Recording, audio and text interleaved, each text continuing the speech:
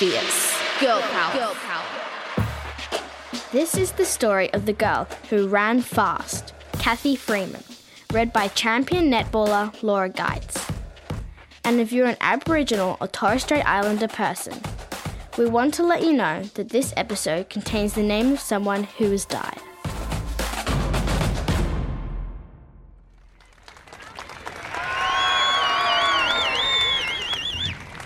There was no way a brown-skinned blow-in was going to take any medals away from the white girls that day. It didn't matter who crossed the line first. The self-important officials with their matching tracksuits and whistles had no plans to reward an unknown Aboriginal girl, no matter how good she was. It was an unspoken understanding between them. It was unfair. It was also racist. That meant it was a decision based on the crazy belief that some people were better and deserved more than others, simply because of where they came from or the colour of their skin. Outrageous. So when Catherine Astrid Salom Freeman clearly won 4 out of 5 events at the Country Zone Athletics titles, she was forced to step back as the second place getters received medals. Catherine, the rightful winner and too shy to cause a fuss, slunk home with a couple of slapdash crumpled certificates. Her stepdad and coach Bruce was fuming. "Don't worry," he said, "nobody can take away the fact you won those races fair and square." Despite being ripped off, 10-year-old Catherine wasn't particularly bummed. She dealt with racism the best way she knew how, by shying away from crowds of people and wearing a cap with the brim pulled down over her face. She grew up thinking all white people were millionaires. They all seemed to live on hills in brick houses with carpets and phones. But other than their apparent piles of money, Catherine didn't feel white people were that different from her. That was until she was teased. "Ew, yuck! You eat witchetty grubs!" Aside from the fact witchetty grubs are packed with protein and taste like almonds, some kids were just jerks. They were trying to be mean, but what they didn't know was that Catherine didn't feel like she had much of a connection to Aboriginal culture at all back then. Her grandmother was one of the stolen generations. They were Aboriginal children taken from their families. The government would send police or scary officers out to snatch them away because they thought they should be living like white people. They were sent far away and they could never go home. Catherine's grandmother was taken from her mum when she was just 8. She wasn't allowed to speak Aboriginal languages. She wasn't allowed to tell dreaming stories. And she wasn't allowed to eat bush tucker. She became a kinked link in a chain made up of thousands of years of awesome Aboriginal tradition. But there was at least one super skill passed down between generations in the Freeman family: speed. Catherine and her 3 brothers were runners, and not just any runners, but Australian tiger beetles, the fastest of the fast. They were so speedy, none of their cousins stood a chance in their barefoot games of chasey. They all raced against each other in the dried-up riverbed out the back of the house, but Catherine had the most determination. After those nasty small fry sports carnival types denied Catherine her medals, she took a piece of paper and wrote on it in big letters, "I am the world's greatest athlete." Catherine thought that if she woke up every day and looked at that homemade poster on her bedroom wall, the words would seep into her brain, and by some mixture of woo-woo magic and hard work, The statement would one day come true. World's greatest athlete. Catherine, wake up! Her mum yelled. You have to train. Catherine opened one eye and looked at the poster on her wall. I am the world's greatest athlete. Nah, not even her magic poster was cutting it that morning. Catherine, wake up! She rolled over and groaned. No, Mum, I don't want to do this anymore. Her mum thundered in and pulled back the covers. Listen here, she said. Think of Anne-Marie. You've got 2 good arms and 2 good legs. Now use them. Anne-Marie was Catherine's older sister. She didn't run around with the rest of the family because, well, she couldn't. Anne-Marie had a severe form of cerebral palsy, a condition that meant she couldn't walk or talk. Just before Catherine was born, her mum was told she would have to put Anne-Marie in permanent care, in a hospital more than 3 hours away from where the rest of the family lived. They only got to visit 4 times a year, but they loved her and missed her terribly in between trips. The morning her mum got cranky at her for not getting out of bed and compared her to Anne-Marie was the very last morning Catherine ever dared to complain about training again. Catherine, wake up! It was Bruce this time. He was standing in front of the bunk beds holding a newspaper and beaming. Catherine snatched it from him and scanned the small print. There it was. Catherine Freeman, women's 100-metre relay. She'd made it. At just 16, Catherine had been chosen to run for Australia at the 1990 Commonwealth Games in New Zealand.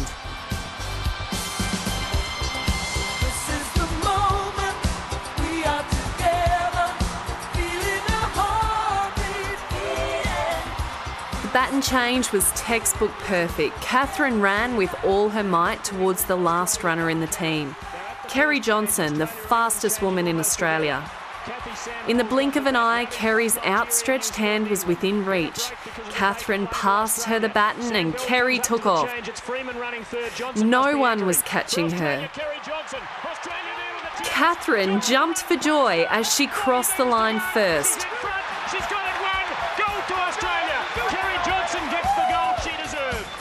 Her team had won. Journalists surrounded them, cameras flashed, microphones jostled in front of her face. Catherine was hammered with questions about being Aboriginal. They'd just figured out she'd become the first ever Australian Indigenous person to win a Commonwealth Games gold medal.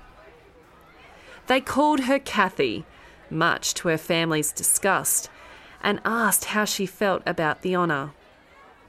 Being Aboriginal means everything to me, she said. So many of my friends have the talent but lack the opportunity. The answer made Catherine long for her friends and family at home. Just a few days later, they were reunited watching a replay of the now famous race on television.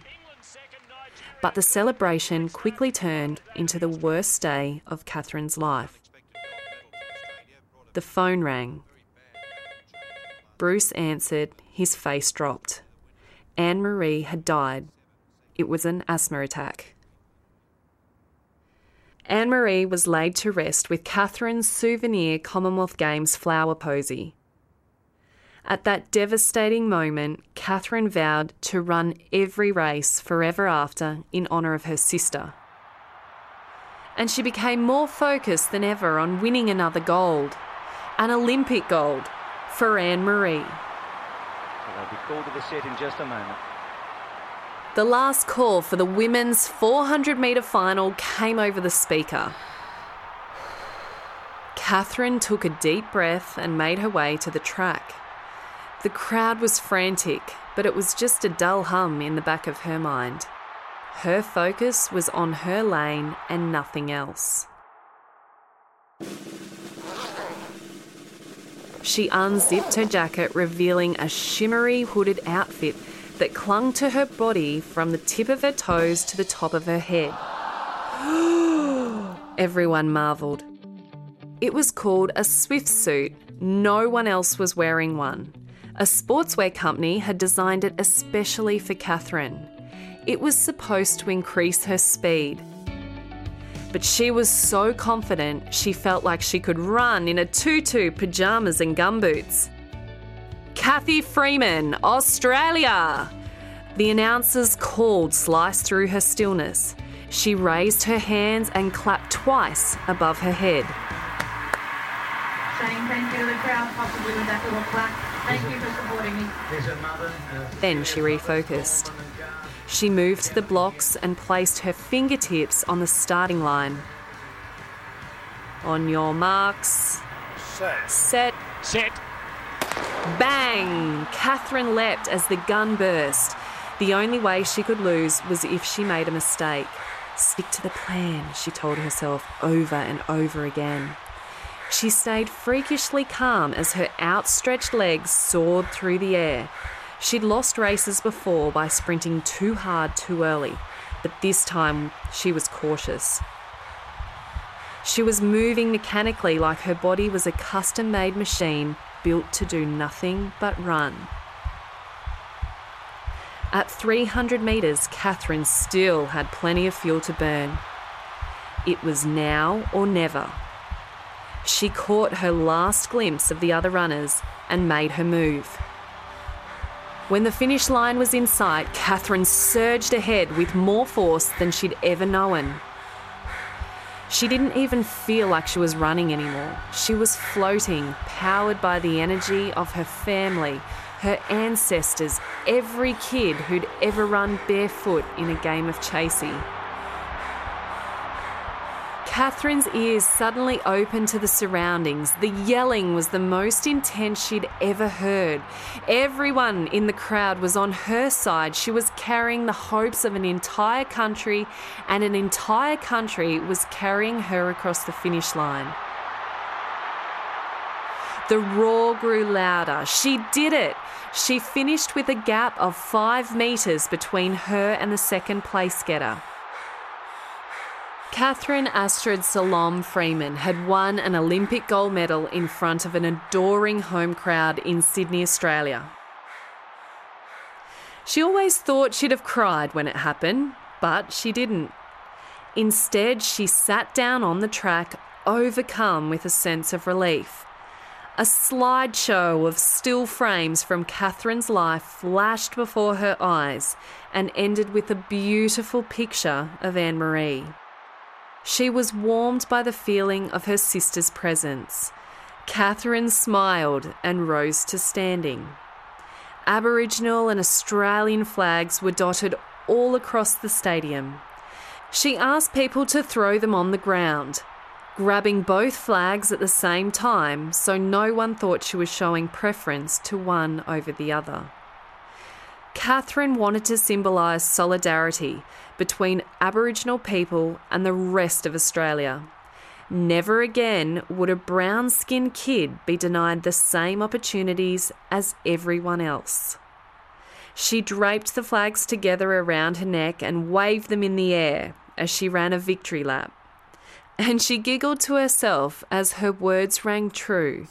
If just for a moment, I am the world's greatest athlete.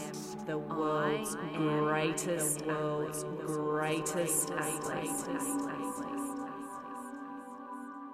Thanks so much for listening to this story about the totally fierce Cathy Freeman. I'm Laura Geitz. You might have seen me on the netball court as the captain of Australia or playing for the Queensland Firebirds. If you liked this episode, be sure to subscribe to Fierce Girls so you get to hear awesome stories like this one. I'd like to serve on the front line, please. The man taking sign-ups for the British military laughed. You might want to try serving food in a canteen. making sandwiches for the real soldiers. Fat chance of that. Instead, Nancy Wake joined an undercover network of top-secret spies and risked her life again and again, helping more than 1,000 people through treacherous blizzards and out of the war zone. When the enemy caught wind of her sneaky ways, they nicknamed her the White Mouse because she was so hard to catch. In the dead of one night, Nancy parachuted out of a plane with 2 guns in her pockets, a backpack full of nightgowns, a tube of lipstick, and a red satin cushion. When her team lost their radios, she cycled up and down rugged mountains to find more. The enemy soldiers whistled at her as she pedalled through the checkpoints. If only they knew she was the wanted White Mouse. With her mission accomplished, Nancy flew home with her nightgowns, tube of lipstick and red satin cushion, and she never rode a bicycle again. She is amazing. You can hear this and heaps more stories about other incredible Fierce girls. Just subscribe wherever you get your podcasts or on the ABC Listen app. And a final word from me, do your best and forget the rest. Roll the credits. Fierce Girls is produced by a bunch of super fierce women. Its executive producers are Justine Kelly and Monique Bowley. It's produced by Laura McAuliffe and Rebecca Armstrong. The stories are written by the uber-talented Samantha Turnbull. Judy Rapley is the amazing audio engineer who puts in the cool sound effects like this one. Kelly Reardon is the boss who lets us make fierce podcasts like this one. Fierce Girls is a production of the ABC Audio Studios.